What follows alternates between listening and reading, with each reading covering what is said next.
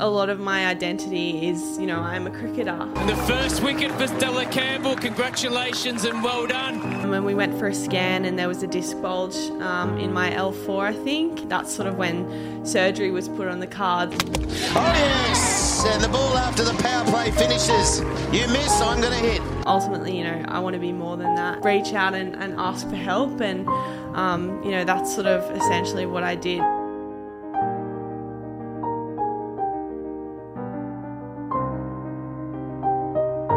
G'day, welcome back to another episode of A Lot to Talk About. It is your boy, the captain of the ship, the man in charge, Bradley J. Dryborough. Of course, you can call me Brad, and I'm excited. We're in the studio in the HQ, which doesn't happen as often as I'd like these days, but I'm very blessed because today's incredible guest made the 2-hour trip down to the Gong to be here in the studio with me.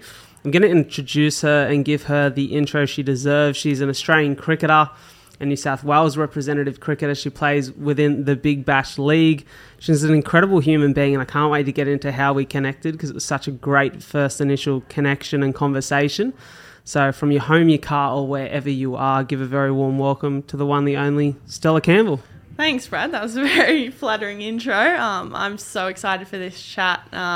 As you sort of hinted at, we sort of made that connection. So I was super excited when you sort of suggested to come down here and have a chat. So I'm, really excited. I always have this real fascination and interest in exploring where a connection with someone starts. And ours was so natural in the sense that I was away with my old man at the time, so I was super relaxed and just super cruisy. We were away caravanning in Nelson Bay, and I think you'd come across the clip with me on Uncle Nathan's podcast. Most of you will know Nathan Moss, who was a guest on this show too.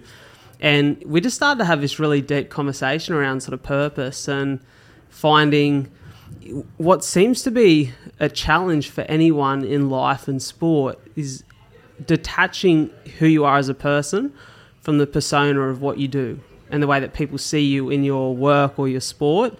And we just had this lovely conversation and those couple paragraph messages where you're really getting into each other's lives and stories. And there was a real sense of honesty about who you are as a person. You're extremely humble, which I'm sure people will get the opportunity to see and hear throughout the course of this episode. And I love that, at the age of 20, there was this incredibly just incredibly mature head on your shoulders, and the way that you spoke about your current situation, your challenges, and what you love about the opportunity to play sport and do what you love for a living. I just thought you had such a great nature about you. So when I sat down and I was sort of looking at who I wanted to get on the podcast over the next months, I thought, far out, that conversation I had with Stella would be so useful to so many people who are either in the same position or facing other adversity in life. And so here we are. Yeah, no, 100%. That's really flattering. But, going back to sort of how we met, I sort of was at a time when, I think I was only 1 week post-op, and I was sort of really just not enjoying where I was at. And, I stumbled across that podcast and it struck a chord with me, and I was like, wow, this guy, he knows what he's talking about. And, I had to flick through your stuff and, reached out and sort of just said my situation, and, you gave me some great advice and really got me through those sort of tough first few weeks.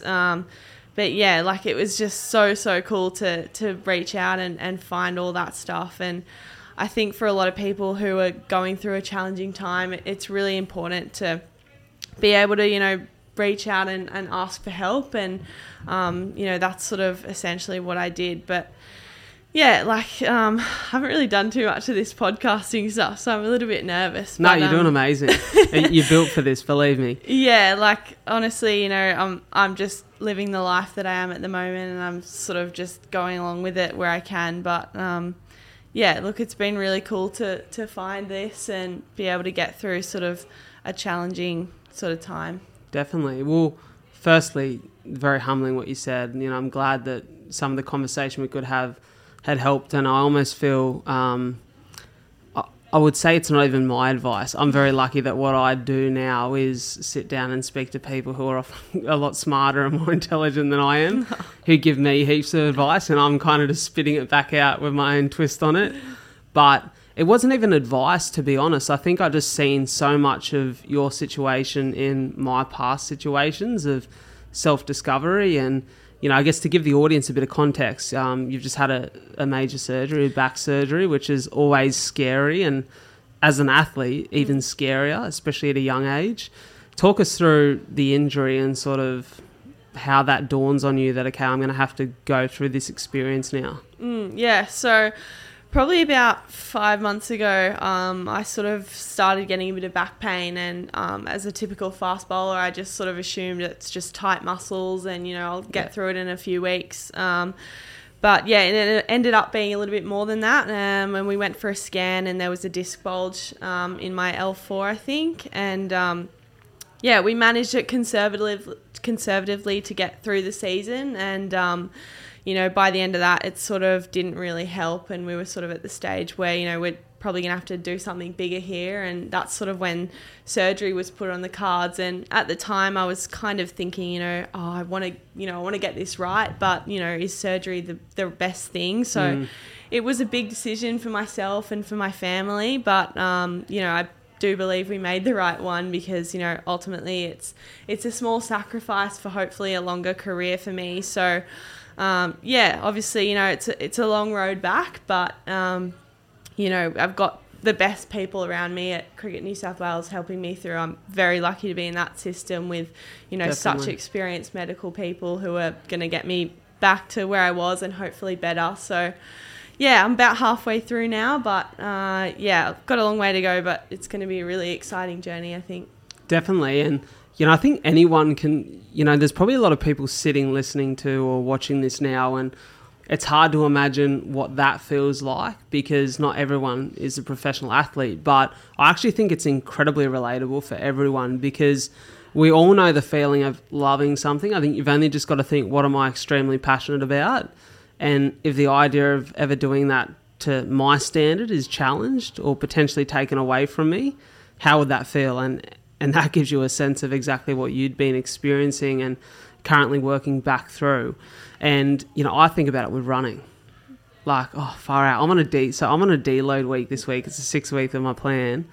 And just the idea that I'm running like 10 or so Ks less than I will be next week, I'm like, fuck, this sucks. Like, this is so hard. I just want to go for a run. But it's, you know, you got to make those tough decisions and, like you said, think long term. I guess I want to go back and maybe backtrack a bit until we get to what's exactly led you to this moment and talk about the beginnings of your career and even a little bit of childhood. We sort of spoke about off air today, just while we're having a coffee, you know, that cricket is something that is such a part of our Aussie culture. Like, everyone can relate to sitting in the lounge room on Boxing Day in a singlet and shorts, sweating up a storm, trying to hog the fan and watching the Boxing Day test with family. Was that a part of your childhood growing up? I know you said the old man's a bit of a cricket tragic, and Yeah, it's so iconic. Hey, you set the scene so well. For me, probably cricket didn't come in until I was a little bit later. So I didn't really grow up with those traditions of, you know, sitting in front of the TV, watching cricket all the time. I kind of, you know, I was down at the beach or, you know, hanging out with my friends. So I wasn't sort of raised as a cricketing child. But in saying that, I love sport. I was always active outdoors as a kid. So, yeah, cricket wasn't as so much on the forefront, but, you know, definitely when I got older and started getting into it more, I can definitely, you know, see myself watching cricket all the time and just loving, you know, being exposed to it. And I guess that was sort of around the time when women's cricket was coming into it a bit more. So I was, you know, I was able to see women on TV and go to grounds and watch women playing cricket. And I think, you know, that's something that I'm super grateful for now, because I guess, you know, those women probably didn't have that. So, yeah, it's really cool to have that. Can I interject there? How important do you think it was for your growth and love of the game that you were able to see women actually playing on telly and seeing possibilities for a future career? Yeah, it's definitely super important. I think, you know, I probably wouldn't have known that women played cricket, or I would have thought that women played with the men at the highest level. So seeing that, there was that possibility and there was that opportunity to play at the highest level, that sort of really inspired me and really allowed me to be like, hey, I can do this for a living, and, I want to do this for a living. So I think it's so cool that young girls now can see that, and there's such a clear pathway to get to the top. So yeah, I'm really, really lucky in that respect. At what point in your life do you think, and this is me just being as I am, just skipping to all parts of the story here, but at what point in your life do you think it was like really clear that, okay, there's actually a very clear pathway and a very clear opportunity for me to do this full time? And did you have to sacrifice things like education and, sacrifice other moments in your life to get to this point? Or were you able to sort of keep moving in that linear path of finishing school, potentially studying, and then diving into sport? Yeah, so I guess the first time I really realised that I was good at cricket and I could maybe, take it on, I probably made my first rep team when I was about 15. And at that point I was like, hey, I've played in a rep team. I could maybe keep going with this. And so I did. And yeah, I guess it was a pretty simple pathway. I kind of just kept working away at it. I was at school and I guess I just kept doing both things and I was able to find that balance. But I finished school 2 years ago now, and I was at the time playing in the Big Bash and doing my HSC and we were in the stage of living in a bubble essentially. So we were out in a hotel and I was being shipped off to do my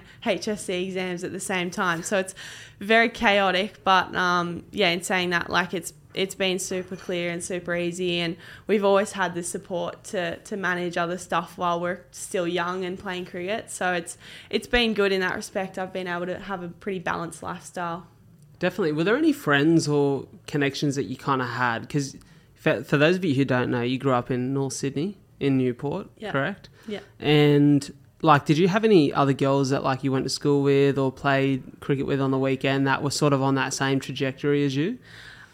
So I didn't, in Newport and on the beaches, I didn't really have too many other girls or any of my close friends from that area playing cricket. And even now, no one really lives near me I'm playing cricket with. So it's quite funny, I guess, to look at it that way. But I always, I had really close friends in cricket, and that's, I think, a big reason why I still play and why I love it so much is just those friendships that I've built, and they're like no other. So yeah, I guess in saying that, I didn't really have too many friends that played, but my friends always have supported me, and they get to any games that they can, and they always get around me. And I'm really lucky in that respect. That's so good, because I feel like it's a big part of it, right? And any athlete I speak to, the community of, any team-based athlete, and to be honest, even in individual sports, there's teams that go into every individual's success, but that communal feeling of feeling like you're a part of something that's bigger than you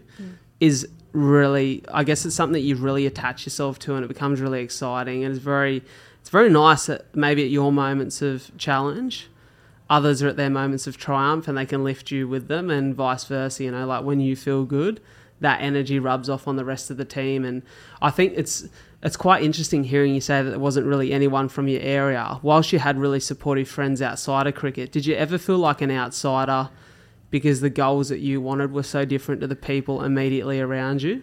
Yeah, I think, that was probably a bit of a tough thing to deal with when I got into my teenage years, and sort of, girls were going out or doing other things while I was sort of focused on training. So it ultimately came down to my mindset, and I was pretty set on where I wanted to go, and I was pretty determined to get there. So I was, nothing was going to put me off that course. So yeah, I guess I relied on my family a lot in that. They supported me and wanted me to do the best that I could. So I guess it was a little bit hard having, friends who weren't sort of doing the same thing as you were doing. But ultimately I just had to be pretty determined and, trust that, I was going to get where I wanted to go. So I was, I had to put in that work, and I obviously loved the game so much. So I was willing to sacrifice whatever it was to ensure that I could get there. Definitely. Is there any family sporting pedigree? Did anyone in your family represent or play sport professionally? No. So my family, my dad was into his surfing when he was younger, and my mum claims my cricketing from her street cricket. So, no professional sporting in the family, but look, my parents were both active, so that's I guess where I get it. Because I can remember as a child, vividly, one of the most mentally tormenting parts of my childhood was having a dad who is good at absolutely everything physical in the world and put any sort of sport in front of him and he's amazing at it. Yeah. And I still remember playing cricket with my dad. We used to have, we had a front yard and a backyard, but then we had a side strip and it was concreted, and that was the cricket pitch. Yeah. And it's you hit the window, you're out. All those little boundaries and things that you can't do that make it very untraditional cricket. But my dad never went easy on me. Yeah. It was always he was coming down with the absolute quickest ball he could, and he'd bowl me 6 times before. I think I had 5 lives basically every time we played. Yeah. Just so I could try to stay in and get a rhythm in bat, or I'd bowl and he'd hit me over the head for 6 all the time, and I'd always be chasing balls. And I remember this one day so vividly because it was one of the most sweet but also bitter. It was a bittersweet moment of my cricketing career against Dad, where we're at the Botanic Gardens. It was Easter. We used to go to the Botanic Gardens every Easter as a family. And as Dad always would, he'd open the batting and he'd pretty much close the batting because you wouldn't be able to get him out. And I reckon he'd been in bat for about an hour. And I was like, I just want to get this bloke out. The whole family's playing, there's 10 of us.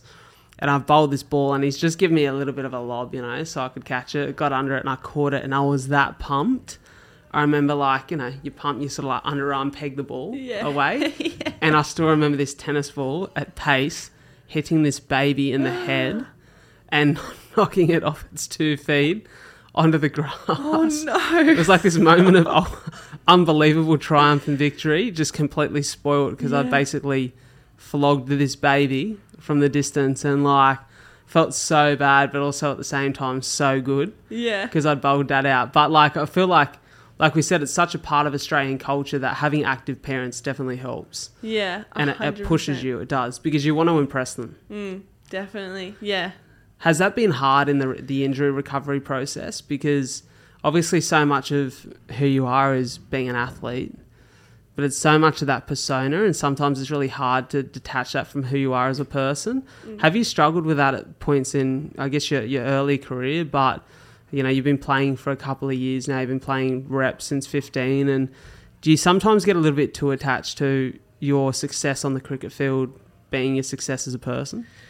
Yeah, I guess it can be tricky, and certainly in this injury period, having, not being able to be physically active, which is something that, I obviously love and love doing. So having that stripped was a little bit challenging, and I guess a lot of my identity is, I'm a cricketer, but ultimately, I want to be more than that, and I don't want to, rely on that to get me through each day. So it has been a challenge, but I think in saying that, it's been really cool because I've been able to, find other things that I'm passionate about. Definitely. And, whilst I can't work on who I am as a cricketer and improve my skills and my fitness, I can work on who I am away from cricket and work on, where I want to go when I finish playing cricket, because, ultimately we're not going to be playing cricket forever. Certainly with my back, I'm not going to be playing until I'm 40 or anything like that. So, in saying that, it's been, a really unique opportunity. I think, one that potentially, if I didn't get this injury, I may not have dedicated the time to finding who I am away from cricket and building my identity and, finding my values and things like that. I may not have found the time to do that if I didn't have this injury. So I think, it's been really unique in that I've been able to identify those things and really create myself a path of where I want to go when I finish the game. If it's not too personal, would you mind maybe opening up about that a little bit, talking about... And the reason I ask this is because I've had this incredible privilege over the course of the last year to really connect with some different athletes, and a lot of the different athletes I've connected with, I've had a conversation around this and finding yourself outside of the sport, finding out who you are as a human being and how you can almost use the sport as a platform to then push that and to grow yourself as a person and to serve others. And I've had some really beautiful conversations with now my mate Zach Lomax, who's quite close to me, and Harry Garside is another one. He's just such a good human being and has such a great heart. And we've spoken about Ben Crowe. And you've probably heard me talk about Ben Crowe before on the show. Just an incredible mindset coach for athletes. And listening to him talk about Andre Agassi and his work with Andre, and then also listening to Harry talk about having read Andre Agassi's book. And I can't even remember what it's called now. But it was an amazing book. I listened to it. And one of the key themes in the book was, his story is very different to yours in the sense of, he was almost forced to play tennis as a kid, where, you've played because of the love. But there was this struggle with, at the times of injury or the times where things weren't going right, the crushing feeling of not being the world number one or not being at his best really shrunk his persona until he really worked on who he was as a person and his values. He didn't really start to get the most out of life. And so I'm interested to sort of dive into what are some of the things that you've discovered throughout this process about yourself that maybe you didn't appreciate pre-injury. Yeah, well, I guess, first and foremost, I'm studying event management. So that's kind of a really big thing for me when I finish cricket that I really am passionate about, and that I'll probably dive into, and looking at, getting some internships and some experience. Amazing. Basically, that's sort of where I want to dedicate a lot of my time, and just completing that course. So that's obviously one of the main things, but I guess sort of just learning a bit more about myself and discovering, my values and where I set my, energy and my time whilst I, I'm not able to work on my cricketing skills, as I said. So, I obviously really love my family, so I've been getting to spend a lot of more time with them and just, valuing them and thanking them for everything that they do. And I think ultimately, the first few weeks after surgery, if I didn't have them, I would have been so lost. And, as I said, like how we found each other at that time, I was, in bed every day and just sort of not really having a reason to get up because I was in pain and I didn't really have anything to do. So at that time I was just I was pretty upset and just it's been so different in the past at this time. I normally wake up and I'm excited to train, get fit, get strong, get better at cricket, and those past few weeks I was waking up and thinking, what am I doing today? Like, how am I ever going to get through the day? I have nothing to do. And I think, having my family there for me at that time, it just sort of, that was my reason to get up. I wanted to be there for them and help them and cherish them and thank them for everything that they'd done for me. So, I guess it was cool to learn about that and find out, find a new purpose. As you mentioned in your podcast, I couldn't get up and be fit and be strong. So I wanted to get up and better myself and find something that, find a reason to get out of bed each day. And, whether that was just making someone else smile, it was kind of just a different thing each day depending on how I was feeling. So, I think one day it was kind of like, all right, get up and I want to make someone smile today. So it's a little task, but, something that my energy capacity at the time I could do, and something that, would make me smile as well, because I love bringing joy to others and I love making other people happy. So just finding little ways to, get yourself excited for the day is something that really benefited me at that time. I love that, and it's a conversation I've been having so much lately, and it's probably one of the things I consistently talk about on this podcast, because not out of a point of righteousness, but out of a point of understanding that and discovering that had such a significant impact on my life and the quality of my life and the direction of it, that I feel like it'd be wrong of me not to talk about it. And I had this really... I think as a younger person, purpose isn't really spoken about. I think the younger generation now have an amazing opportunity to learn about these things much earlier in school and through social media and podcasts and all of the forms of media and outreach that we have. But as a young person, I almost confuse purpose with goals. And like, you know, I would have thought that my purpose at one point was to be an amazing rugby league player, and then, you know, like health reasons stop that, and you feel like a little bit lost. Or, you know, I would have thought that my purpose at one point was to be the number one real estate agent in the country, and then I kind of stopped loving real estate and I felt so lost. I was like, who am I outside of this job? And I heard it recently on Hugh Van Cullenberg's podcast. I'm the biggest Hugh Van Cullenberg nut hugger. Like, I talk about the guy so much, but he was speaking to Glenn Robbins. And Glenn Robbins, for those of you who don't know, from Kath and Kim, Kel, the man himself, Russell Coit, such an iconic Aussie actor. They were speaking about this topic of purpose. And Glenn was sort of speaking about a few different ideas and concepts. And one of the things that Hugh's brother Josh actually mentioned was, he said, purpose is something that can't be taken away from you. And I thought, wow, even that's a really nice way of explaining it, because so many people in sport or life or any area attribute, like, if your goal is to be, you know, the number one fast bowler on the Australian cricket team, or if that's what you think your purpose is, well, that can be taken away from you because someone else can come through and take that spot, or you can lose a spot through injury, and all of a sudden you feel completely lost. But if, like you said, your purpose is to uplift people and make people happy through your platform, well, then that's something that no one can take away from you. You've got that opportunity every day.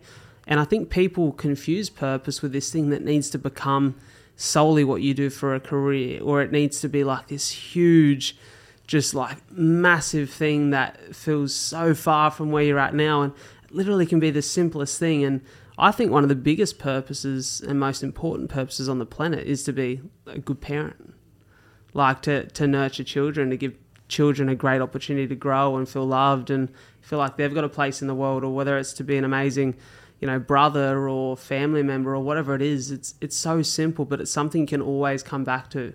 It's something you can always work towards regardless of what you're doing in life. And I'm so happy to hear that you feel like you've found that now, because I recognise in you a quality to connect with people at such a young age that I think is going to be so beneficial for so many people in, you know, the younger sporting space, and for so many women coming through in sport and so many young lads coming through in sport who can look to you and see such a good quality in who you are as a human and go, well, whatever I do in life, that is the most important thing.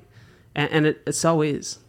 Yeah, right. We're more than, you know, athletes. And I spoke about this earlier with you before, just being around the Australian team and seeing, you know, those women and seeing, you know, they're just like me. And it's really cool for individuals to see that, you know, we're all humans at the end of the day. We're just on different paths. So I think for me that was really cool, and it was really, you know, eye-opening in that, you know, I can do what they're doing, but, you know, I'm on my own journey as well. So I don't try and attach too much of, you know, who I am to cricket, because I know cricket is not forever, and you know, I want to further myself as a human as well. Obviously, I love cricket, and right now that's, you know, my biggest goal, my biggest desire is to, you know, reach that top level. But, you know, I'm more than that essentially as well. So if I'm, you know, dedicating enough time to other parts of my life, then I feel like, you know, that's the best way to go about it. What do you feel like have been some of the best resources for you in that self-discovery? Like, have there been, you know, this is one of the questions I'll ask you later in our little recap too, but like, have there been books, podcasts, or have there been specific people who you've gone to throughout this process to really sort of get your head and your emotions in the right place? Yeah, so actually Chloe Dalton, who is a AFL player, I believe now, but she played rugby sevens for Australia. She actually had the same procedure as me probably about a year ago. So I've followed her Instagrams and followed her stories along with her process from recovery, and obviously she's back now killing it. So it's really been really cool for me to see that and see that, you know, she's had the same thing and she's back playing where she was. So I followed her quite closely, but I guess in saying that, I've also sort of just wanted to go about it myself and try and just learn as it is. I haven't really sort of gone to any sort of books or podcasts in this sort of space. I've kind of just tried to take each day as it comes and just work it out myself, essentially. I feel like that's kind of cool. A lot of people have asked me, like, oh, what advice have you taken or anything? And I'm kind of just on this journey myself. I'm kind of just learning it and taking each step as it comes. So that's kind of where I'm with it at the moment. It's really interesting you say that, because I think that's probably really important. Like, I know I've probably been guilty of in the past going to other people for advice and then applying that advice, and then maybe 6 months down the track going, maybe that wasn't the advice for me. And it's probably because I've not asked myself the right questions and allowed myself to come up with answers.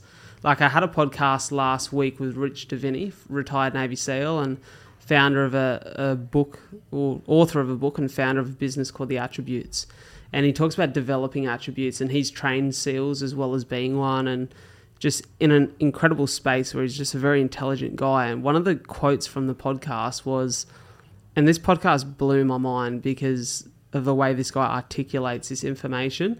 And he said, the quality of our lives is directly proportionate to the quality of the questions we ask ourselves. And that really made me think. And it made me realize that I definitely tell myself a lot of things, but I don't ask myself enough questions. And I think it's really healthy that you said you've kind of gone on this journey for yourself and you've allowed yourself to figure these things out. And I definitely agree with what Rich said, and I agree with the way that you've applied it to this situation, that if you can understand who you are and what you need in yourself, then those lessons go with you forever. You always come back to that.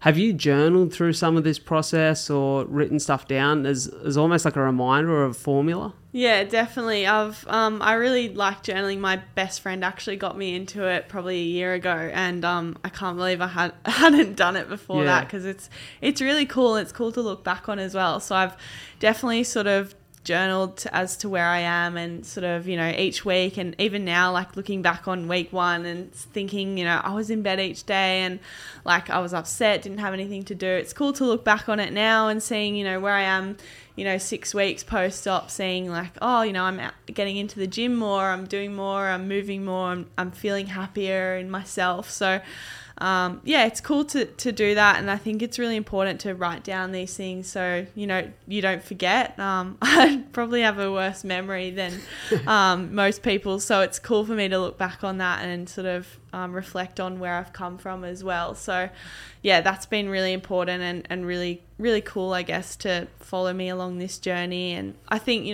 not to say that I won't lean into those things in the future or when things get harder in rehab. But for the moment, I've just been going along by myself, and obviously got my teammates and my friends and my family and my staff at Cricket New South Wales helping me and supporting me through it. But for the most part, I'm just, discovering each step and going along with the process where it takes me. Yeah, definitely. I think it's such an interesting thing. I reckon there'd be so many, and it's typically young dudes, because I used to be one of them. There'd be so many young dudes who are like maybe like 15 to early 20s who would be sitting there right now going, journaling, like that sounds a bit weird. Like, why would I write my feelings and thoughts in a book? And I was probably one of those dudes until a couple of years ago.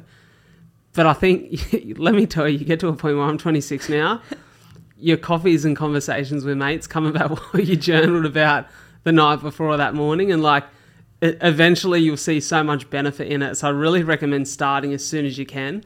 And I love it. There's so many great athletes now. I think as Aussie kids, we look up to athletes and we look up to entertainers and people in that space. And that's why I love doing this. Like I said to you before the show, I think it humanizes the experience of life for so many people who feel as though they're different athletes or to entertainers or people who are, in the public eye, but they look up to them. And we're all actually quite the same as human beings, and we all go through the same struggles and adversity, with different flavors, of course. Everyone's struggles and challenges are different, but, these little tools and tips, just they're so helpful. And, Matthew McConaughey spoke about it a lot in his book and his interviews post, he's like, I always journaled the challenging times of my life. He said, I wish I'd journaled all of my life so that I could go back on the good things and find the winning formulas. I'm probably the opposite to him. I like to talk about the things that are great and probably sometimes internalise without writing down when I'm going through challenges. And so I think just like a journaling practice, even if it's, some people is daily, it's every couple of days, if it's once a week, a bit of a recap. And I think for probably plenty of young people who are new to it, even just sitting down once a week and writing some thoughts on paper, it's a freeing feeling. To get that out of your head and just put it on paper feels so relaxing and calming. And it gives you something to look back on. So I definitely recommend it. Yeah, and I'm the same. I was definitely like, why would I journal? Like, why would I write down these things? I don't care about it. Like, just, it is what it is. But yeah, like I said, my best friend was like, no, like, you need to do this. She bought me a little journal to write down, and I sort of just started, and, you kind of just write what comes to you. And I think, it's so cool to, like you said, just get it out of your head and get it on paper. You just feel like almost a weight's been lifted off your shoulders when you get it out. So it's, whether it's positive, negative, whatever's happening, I definitely think it's cool to just get it out. And I was definitely one of those kids who was like, I don't want to do that. But, now, like, even, talking about it, I think a lot of, my teammates at cricket, they would probably be like, you don't need to do that. Like, it's just, we'll just go along with it. And, I'm passionate about it. So, I'm, 100% not afraid to say, do it and try it. It's one of those things, don't knock it till you try it. Definitely. Because it's really an amazing thing to do. And it's, like you say, it's so freeing. So good to hear. Hey, I really want to sort of dive into what maybe like the progression of like your athletic ability looks like. I know you've got Cricket New South Wales who sound like they're heavily involved in your development and your recovery, but are there people that you seek outside of that system for coaching or training or mindset?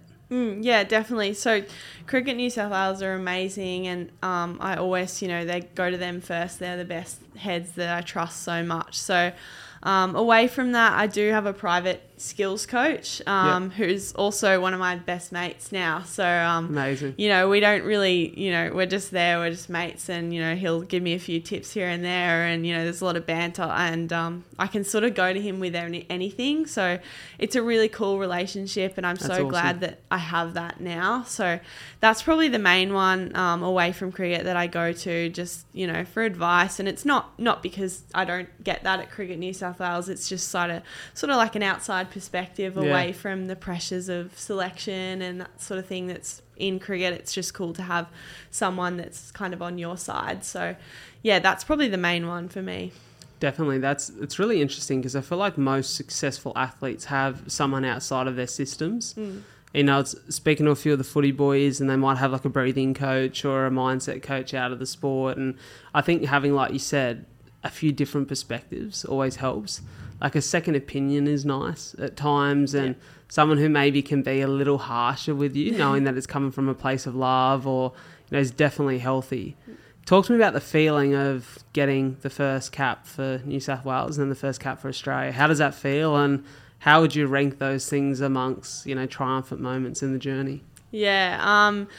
Honestly, pretty surreal moments that are kind of blend into one at the time. You kind of just, you look forward to this thing so much, and there's such a big build up around it, and then it kind of happens and it's gone like that. So it's a bit weird, but getting my New South Wales cap was unreal. And I think I was down at Hurstville Oval, and Alyssa Healy presented it to me. Amazing. And there's quite for those who don't know, we have a cap presentation, and someone will say a few words and make it really special. So it's a really unique thing, but it's really cool. And like I said, it was kind of a blur at the time, and looking back on it now, I think, I wish I soaked it up a bit more. I was kind of probably just really nervous at the time to get out there in the field and play and bowl my first ball. That I kind of didn't really remember too much of the ceremony, but it's probably the same with the Australian one. I kind of just was a bit emotional for my first cap presentation. Elise Perry presented that one. Oh, amazing, yeah. She said a little bit about my family, and she'd actually gotten some words from them. And I think when she mentioned that, I just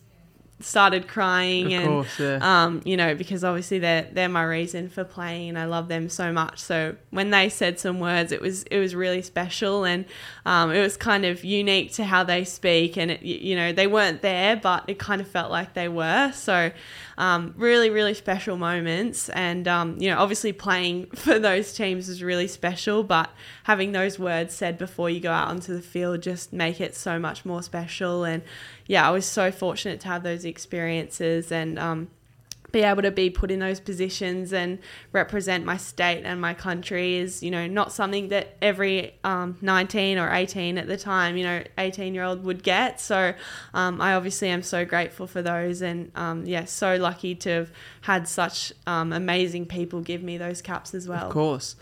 So were you 19 when it was first cap for Australia? So yeah, I was 19, yeah. Yeah, how was that experience? Who'd you play against? So my first game was a one-dayer up in Mackay, actually. Yeah. Yeah. True cricket weather. Yeah, I know, yeah. So we were playing against India, which was, you know, insane. Like, you know, they're cricket mad country. They like love it's religion for them pretty much. So playing against them was really cool, but I was obviously very nervous. I think I've come a long way in my nerves around the game, and obviously, you know, I still get nervous, but I think it's more excitement now. I think, you know, back then I was kind of just like, oh my gosh, like I'm playing for Australia. I'm so scared right now. Like almost, you know, dipping into the I'm not good enough to be here. That sort of mindset, which is something that I've worked a bit on. But yeah, I guess at the time I was kind of like trying to just soak it up and be a part of the team, which was really cool. But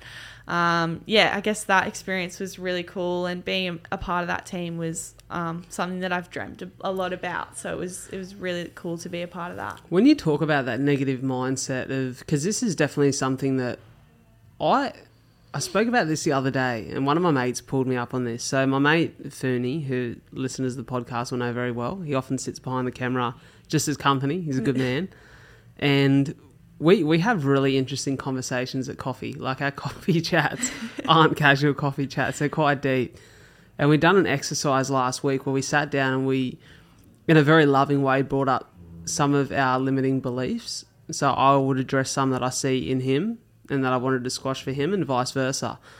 And one of the things he said to me, which hit me for a bit of a six, to use a cricket analogy there, was he said, it baffles me that you can stand on a stage in front of a couple hundred people and wear your authentic self as a badge of honour and your challenges as a badge of honour, yet in other areas of your life, more so relationships, you can allow that to be such a limiting belief.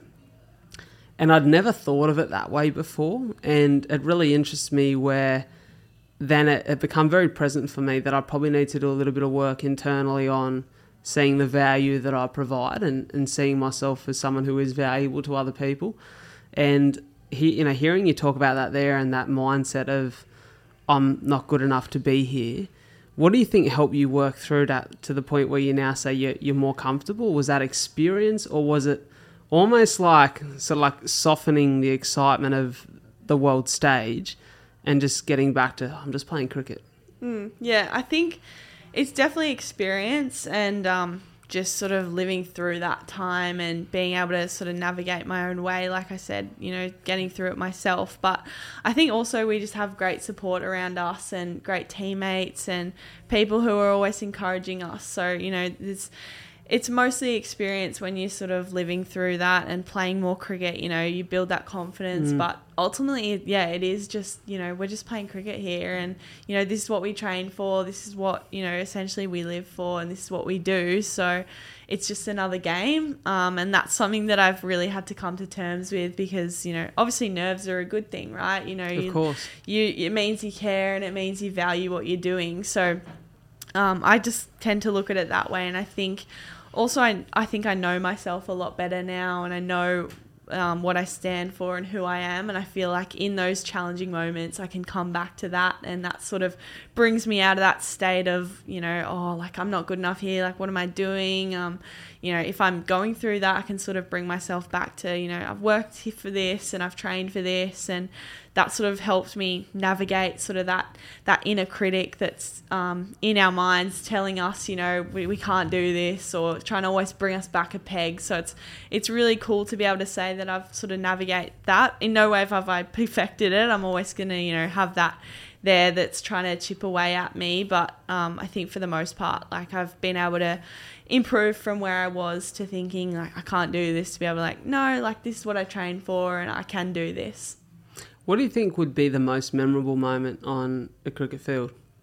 Oh gosh, that's a tough one. I'm going to say probably taking my first test wicket was a pretty cool one. I think it was a snick and Elisa Healy caught it behind. So running through and, in tradition, I'm not sure if everyone knows, in the women's game particularly, everyone gets around you and messes up your hair and, just gives you pats and high fives and everything like that. So it's a really cool moment. It sort of like acknowledges the wicket more than just, you've done it. But, it's really cool that everyone gets around you. And I think, in that moment, I think we were playing up at Metricon Stadium on the Gold Coast, and everyone just got around me, and it was, in a test match, you took your first wicket, and pretty cool experience. I bet that's something you always draw back on, and like something like that, being able to perform at that level, it reminds you, like you said, that I'm made for this. I'm made for this stage. Yeah, it's amazing.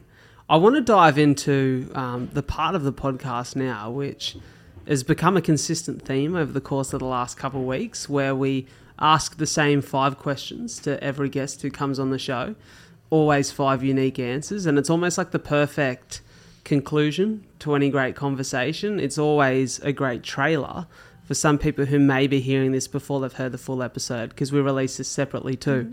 So I dive into those 5 with you, relatively rapid fire, but we always extend them out a little bit. The first question is, if you could recommend one book or one podcast to someone listening, what would it be? Okay.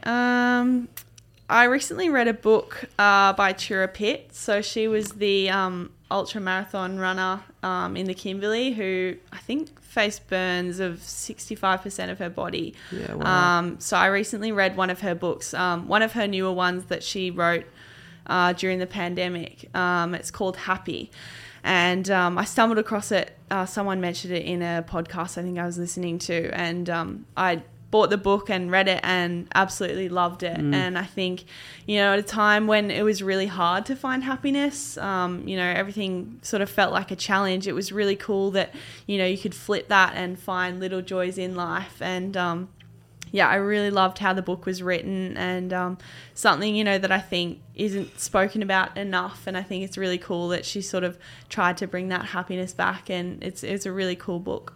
Did she speak about her experience with the burns, or had she done that in previous books? Yeah, she'd done that in previous books. I'm actually not sure how many she's written, but I think she's got a few books out. I think that was her most recent one. So she didn't sort of speak about her burn experience, but again, that's probably another one. Because isn't she just an incredible human being? Absolutely, yeah. She's awesome. She's done so much. Obviously the burns sort of when she started, to become a known person, but since then she's done so many amazing things, and it's really inspirational for probably most people out there. Bloody oath, that might be next on my list, because I've been looking for a new audiobook, so I might have to get around that. Second question is, what's one skill that you'd recommend mastering that significantly improved your life? I would say probably organisation and time management. As an athlete, we have a lot of things going on in our lives, whether it's, trainings or external commitments. There's always a lot going on. So I carry my planner with me everywhere, and I write down everything because, as I said, can be forgetful at times. So it's that's probably been one thing that saved me a lot, just having that and knowing, what I've got coming up, and knowing that I can plan out my months and be on top of everything. Definitely, I love that. That's something I need to work on. I'm like notoriously 2 to 10 minutes late to everything, and I'm really working hard on it at the moment. And it's just maybe me just being, it's not lazy because I'm always up and ready and conscious, but I think I just get caught up doing things because I don't plan enough. Like I'm always trying to, I need to do that too, so I'll kind of do that in the middle of doing something else, and it's definitely something I need to be better at, organisation. The third one is, and probably I know a sense of what your answer will be here, one challenge in your life that's required the most growth to overcome? Yeah, okay. So that's probably at the moment with this surgery. I think I've been incredibly lucky up until now to sort of not have any time out of the game, essentially, longer than sort of a couple weeks. So being out of training for 12 weeks has been a challenge and something that I've had to wrap my head around. And yeah, like we spoke about, finding, a new purpose and being able to navigate the path of, I can't work on myself as a cricketer right now. So how can I work on who I am away from cricket has probably been something that's, I feel like I've already grown so much in the past 6 weeks. Just being able to acknowledge where I am and where I want to be has really been a cool challenge. And yeah, something that I sort of knew going into I would sort of be challenged, but it's really cool to be on the path right now and discovering sort of where I want to go and where I want to get to. Amazing. So good to hear. Alrighty. So the fourth question is, what's a daily habit or a ritual that forms a part of your life and sets you up for success? Yeah, so for me, that's probably eating breakfast. I feel like that's something that I do every day and it really sets me up to be energized and be able to get through the day. So that's something that our nutritionist as well is really passionate about, is getting in a good breakfast. I used to be really iffy about breakfast, especially on match days. I sort of, get the feeling of a bit sick in my stomach or something like that. But nowadays I love breakfast and it really sets me up for the day. So obviously the cricketer's go-to breakfast is Wheat Bix. Is that your go-to year round, or what does that look like? Yes, I'm pretty seasonal with my breakfast. So at the moment it's a bit cold, so I'm leaning towards a bowl of oats in the morning. I feel like that's something that warms me as well as fuels me. So I do Wheat Bix maybe in the summer, but at the moment it's oats. I love it. Last question, and as I always say, probably the most important part of the podcast. It's a beautiful way to leave off a great conversation and to leave the audience with a message, and that is, if you could share one message with the world and encourage them to act on it, what would that be? I'd probably say something that I've sort of grown up with is treating people how you wish to be treated. I think it's something super basic, but something that we probably don't, recognize as much. And I think it's something that has been drilled into me as a kid is, being respectful and just being, grateful and humble is something that I've grown up with. So, that's probably something that I would say, and I'd try and get more people to do, especially, in tough times, like a pandemic or, there's a lot of stuff going on in the world right now that, is, not always happy and not always enjoyable and tough experiences that people are dealing with. I think, if we can always sort of be kind to each other and just try and, uplift one another and treat each other with respect, I feel like that's something that's really small, but it goes a long way to helping other people. Yeah, that empathy and kindness is so important, right? Hey, this has been an amazing conversation. I really appreciate you coming on. I appreciate you opening up and sharing. I'm so glad we connected because we've had some great conversations, not even just here, but over Instagram. And I'm going to make sure that all of Stella's info, like her social links and basically everywhere they can connect with you, are in the show description. So make sure you head across and have a look at that. And I guess I'll be able to keep updated on your progress to getting back on the field. Yeah, definitely. And thanks, Brad, for having me. I'm so fortunate to have connected with you and so lucky to have found you and all your stuff. It's been, really cool for me. And super grateful that we were able to have this chat. The pleasure's all mine. Thank you so much. Make sure you guys follow, subscribe. It's not a secret. Share it around. Tell the world.